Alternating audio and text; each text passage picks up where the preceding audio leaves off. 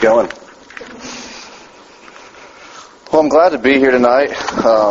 Like Jason said, newly ordained, so we're not exactly bringing the big guns tonight. If you have a Bible, I'm going to be reading from 2 Corinthians chapter 5.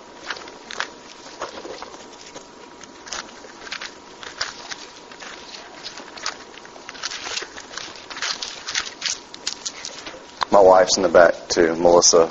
This is her first RUF, so when we start in the fall, that won't be her first now.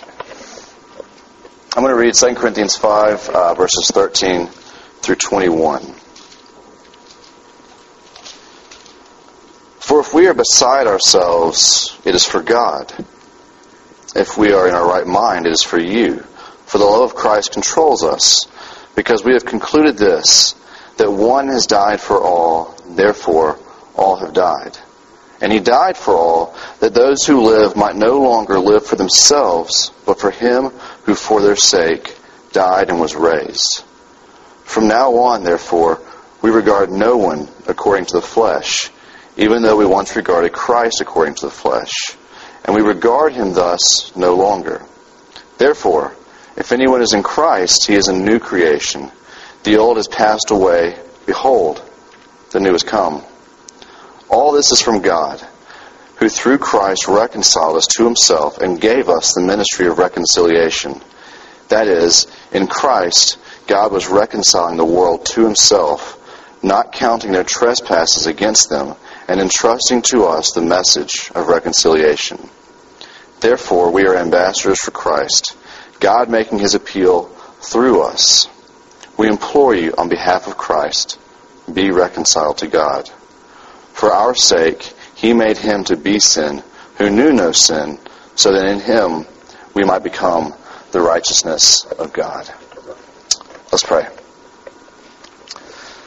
Father, as we gather to hear your word, I pray that you would touch my unclean lips and speak your word accurately and faithfully for your glory. Amen. All right, so tonight I want to look at how the gospel meets the two great commandments. The two great commandments of being love the Lord your God with all your heart, soul, mind, and strength, and love your neighbor as yourself. But first, I want to do a little bit of context. We're going to do context 1 and context 2. And context 1 is sort of just broad, overarching theme of the Bible, our relationship with God.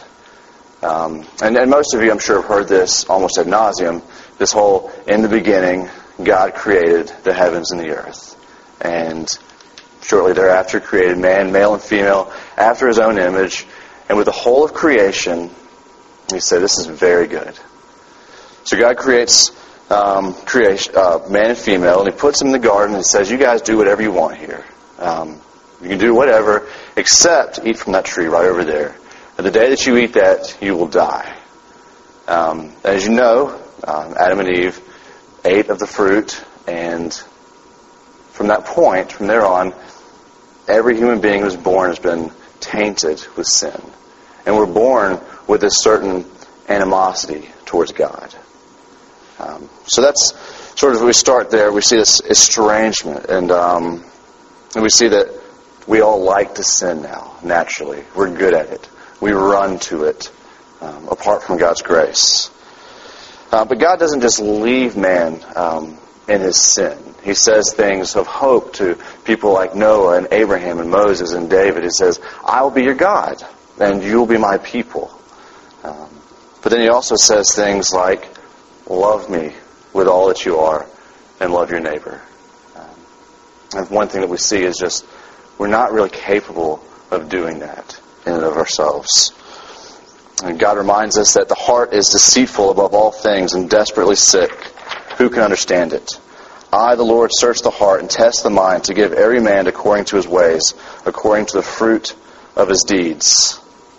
And just like the catechism that we read earlier, this is scary, that by our very works we deserve more and more condemnation every single day. In spite of who we are, in spite of our inability, God still gives us these two commands. Love me, love your neighbor.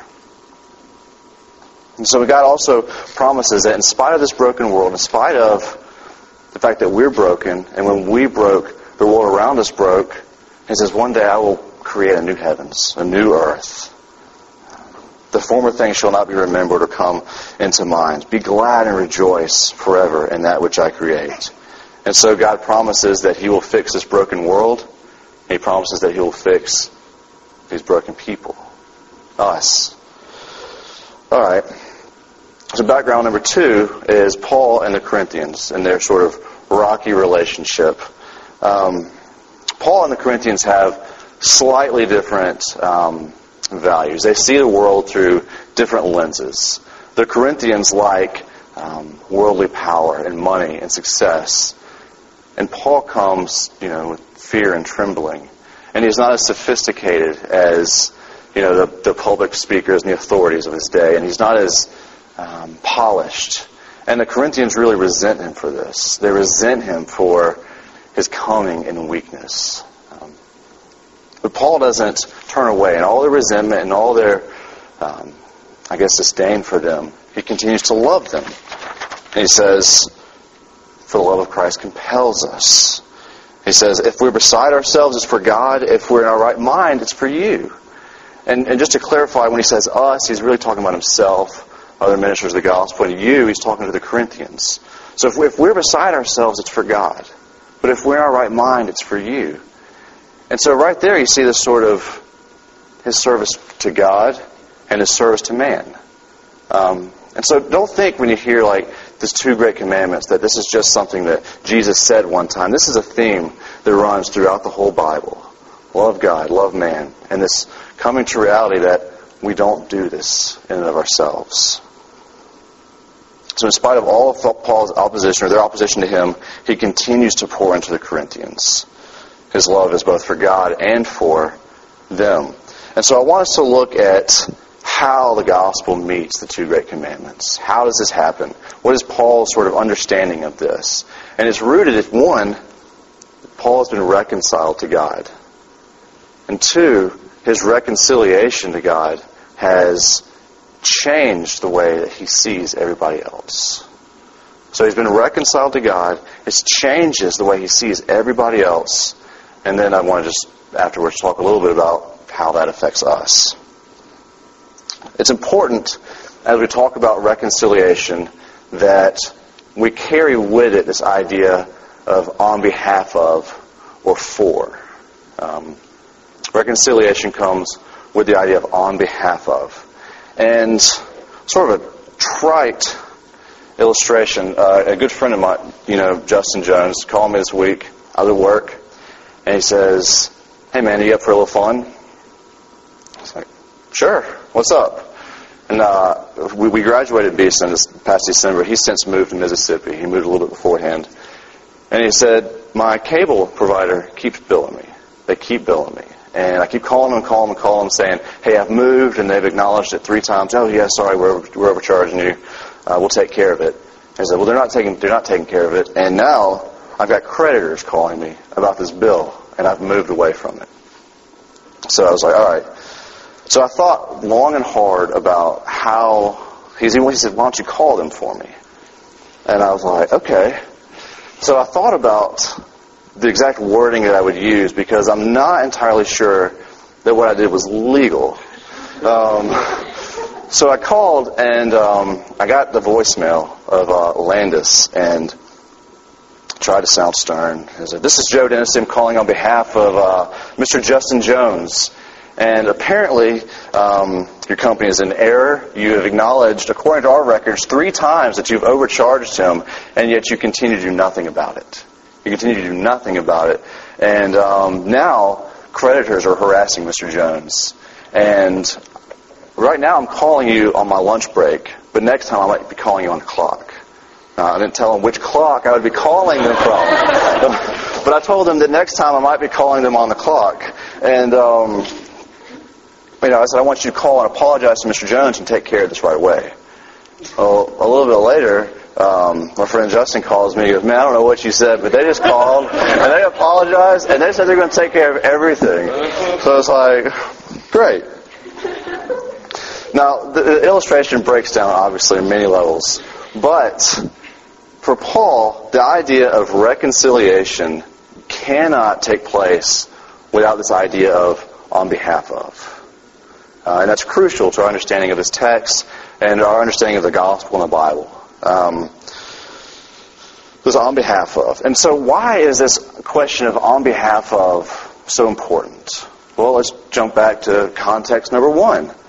We've estranged ourselves from God. We're broken. We're sinful. We're at odds with God, at war with God. Ever since Adam threw that first blow in the garden, we have been at war. This is, Paul says here that Christ died that we might not live for ourselves anymore, but for Him who died for us. And he says this another way, this what it means to live for ourselves. In Romans 8, he says, "For the mind that is set on the flesh is hostile to God, for it does not submit to God's law. Indeed, it cannot. Those who are in the flesh cannot please God."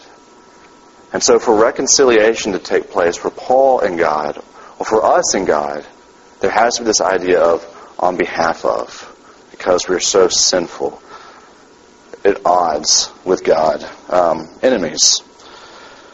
I don't know, I suspect that most of you have similar affections for Michael Vick and his sort of, bad news dog kennel or whatever it was.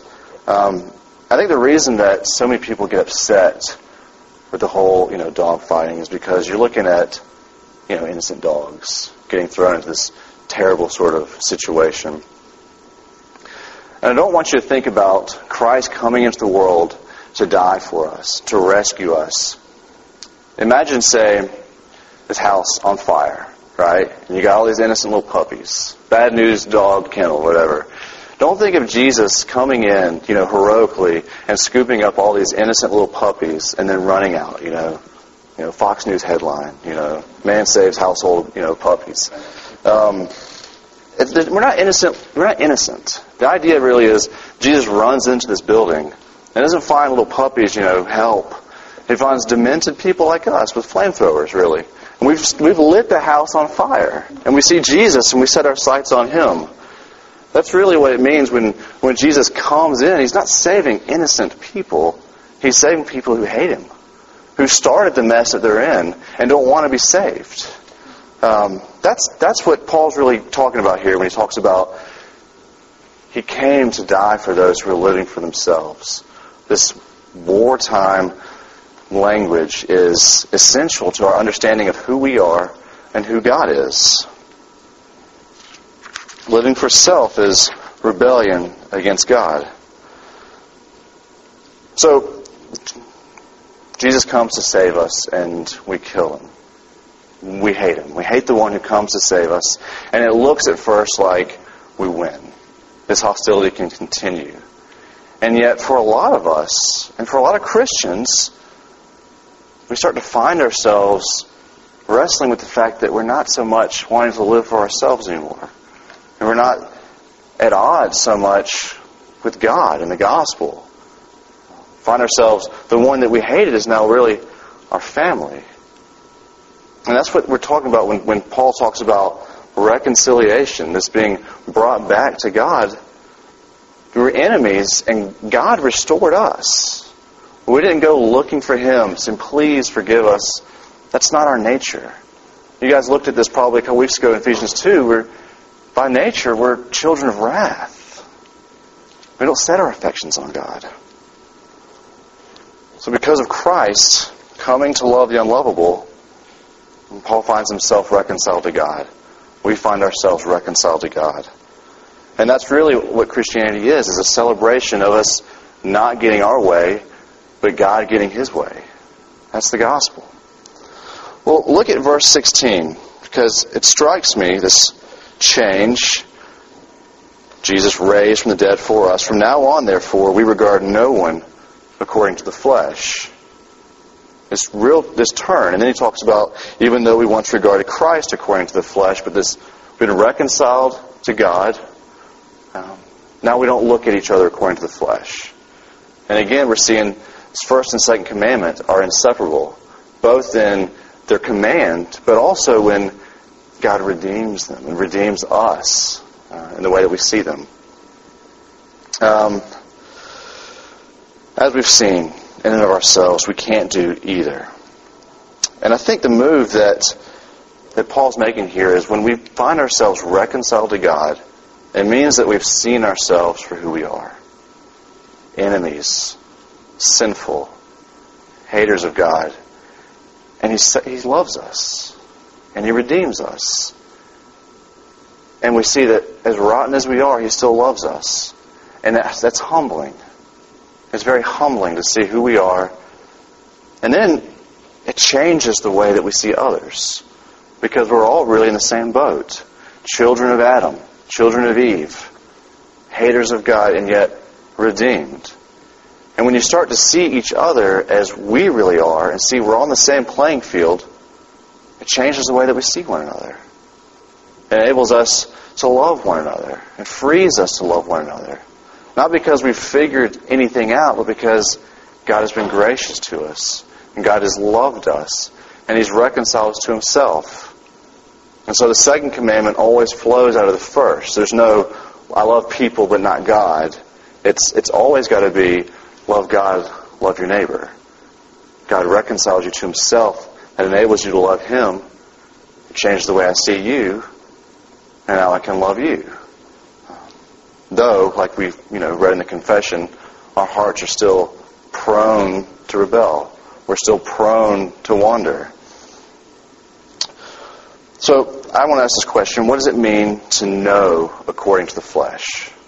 Know according to the flesh. We don't talk like this unless we're at RUF or unless we're in Sunday school or church. So see if this makes sense. I think to know someone according to the flesh is really to measure someone according to the values that the world around us sets. To know someone according to the flesh is to measure them according to the standard that the world around us sets. And what I mean by that is if the world around you tells you that someone is powerful, affluent, you should respect them. If that's the reason that you respect them, that's wrong. Likewise, if the world tells you this person's weak, they have nothing to offer, they should be marginalized. If you look down on them for that reason, well, that too is sin. This is what Paul's talking about when we no longer know anyone according to the flesh. We understand that we are bankrupt in and of ourselves before our Maker. We're on equal footing.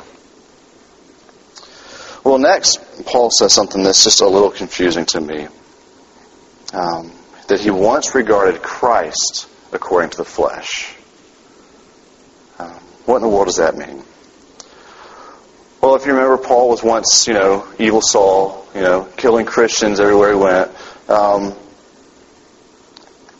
And when you think we don't think about this. If you're used to the gospel, if you've lived in a church setting for a while, the idea of the Messiah crucified doesn't really strike you as weakness.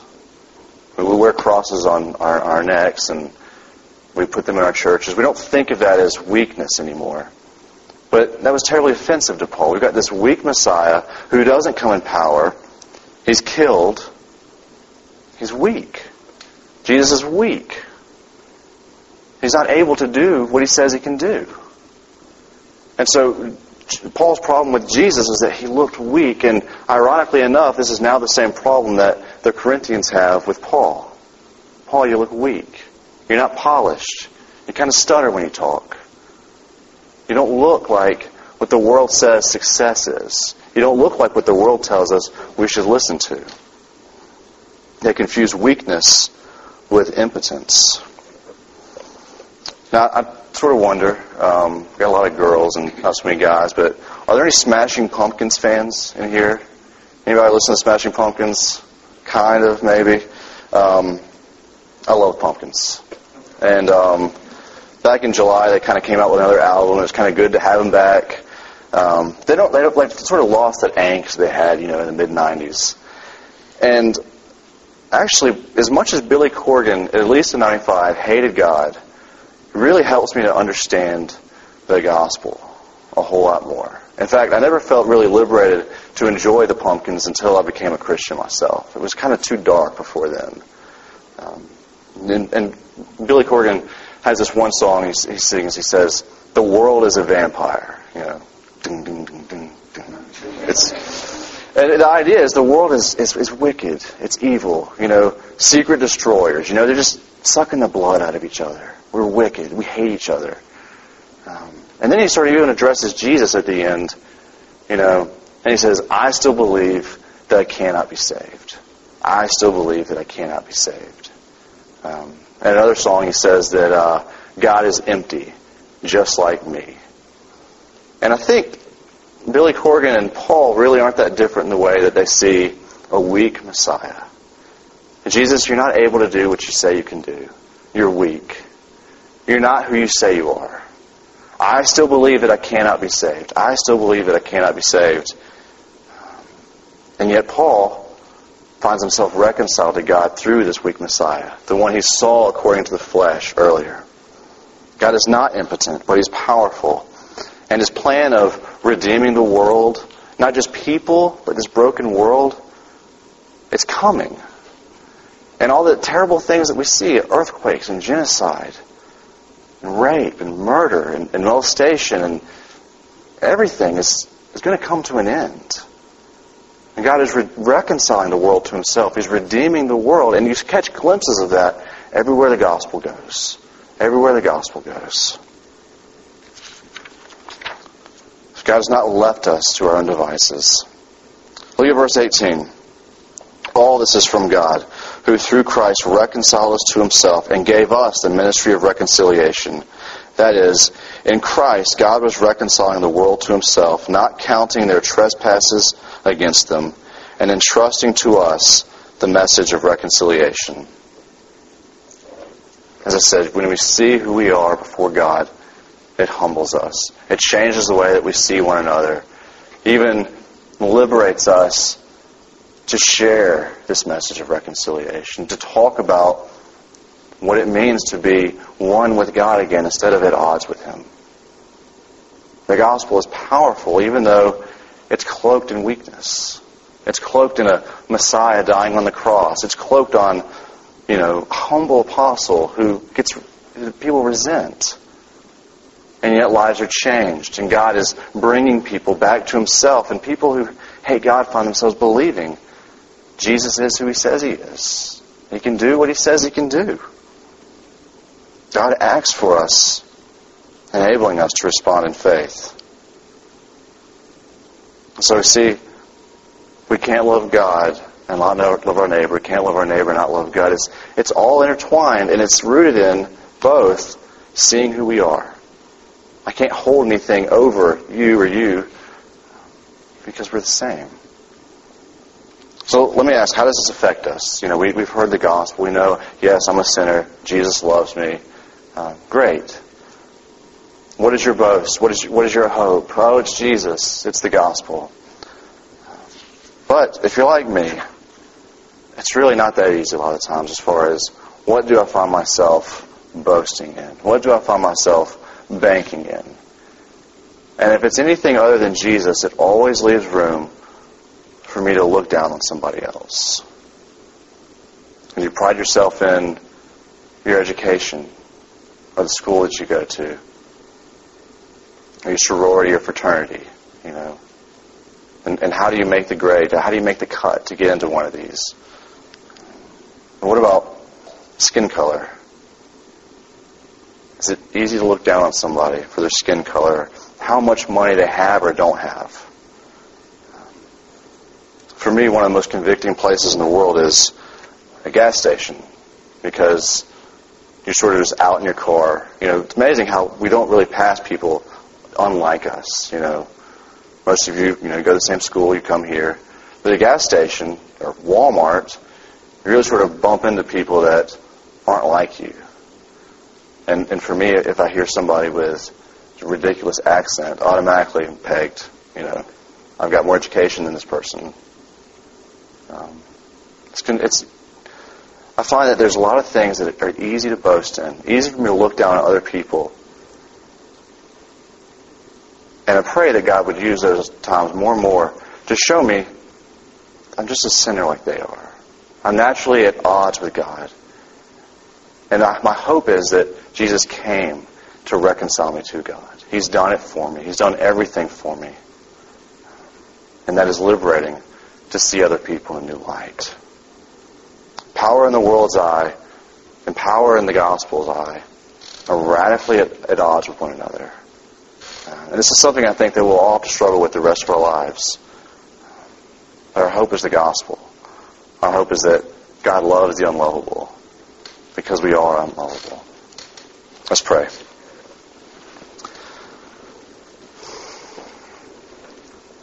God, thank you for your grace and your mercy, for sending your Son Jesus to die, to be raised for our transgressions. And pray that we would rejoice in Him alone. Amen.